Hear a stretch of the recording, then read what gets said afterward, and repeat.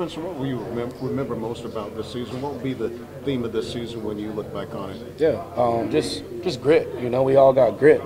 No matter if we're up high, low, winning, losing, we're still gonna fight. You know, we got fight, we got grit, and we got confidence. You know, and this is a family that we became really close, and it's been fun to play with these guys and practice with these guys and see them every day. So, you know, yeah. Spencer, I guess at this time last year, I guess had just been left at Oklahoma and you're getting ready to go to a new spot. Obviously, you would have wanted the season to end a little better this year. But, you know, when you think back on that year, what does that look like? I mean, what do you think about and sort of where you've come from this time last year to now? Oh, yeah. No, just, you know, like I said, God, you know, works in mysterious ways and brought me to South Carolina. You know, I would have never known I would be here coming out of high school or even growing up, you know, but, hey, I've enjoyed this year more than any other year before, and I'm grateful for Coach Beamer. I'm grateful for the fans. I'm grateful for the coaches, and hey, you never know. You know, we gonna see. We're gonna see. But yeah, I'm thankful.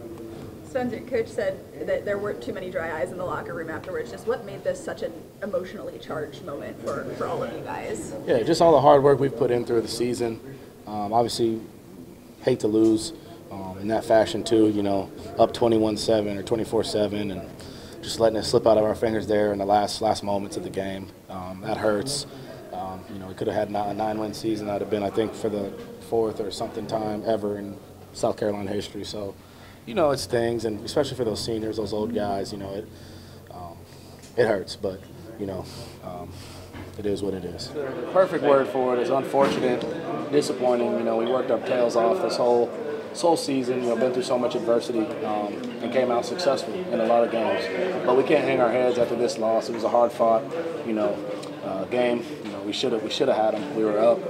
We just let it slide in the second half, and you know, we just had to be better. And shout out to Notre Dame. They played a full game, and they got our respect. Spencer, after the second touchdown to Xavier, it seemed like you guys kind of got bogged out with the rhythm.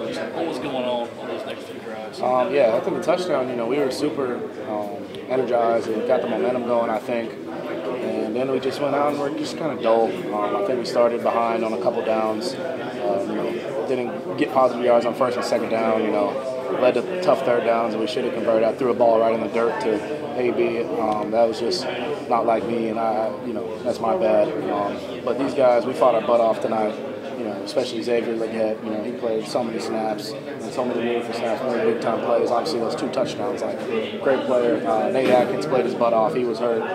You know, we didn't get to finish with him in the game, and we you know, missing a lot of guys on both sides of the ball. So.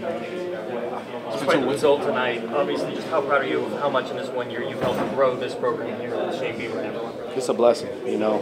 8-win season, should have been 9. You know, it sucks that we lost this game, but yeah, it's a blessing. You know, we still won a lot of big games this year.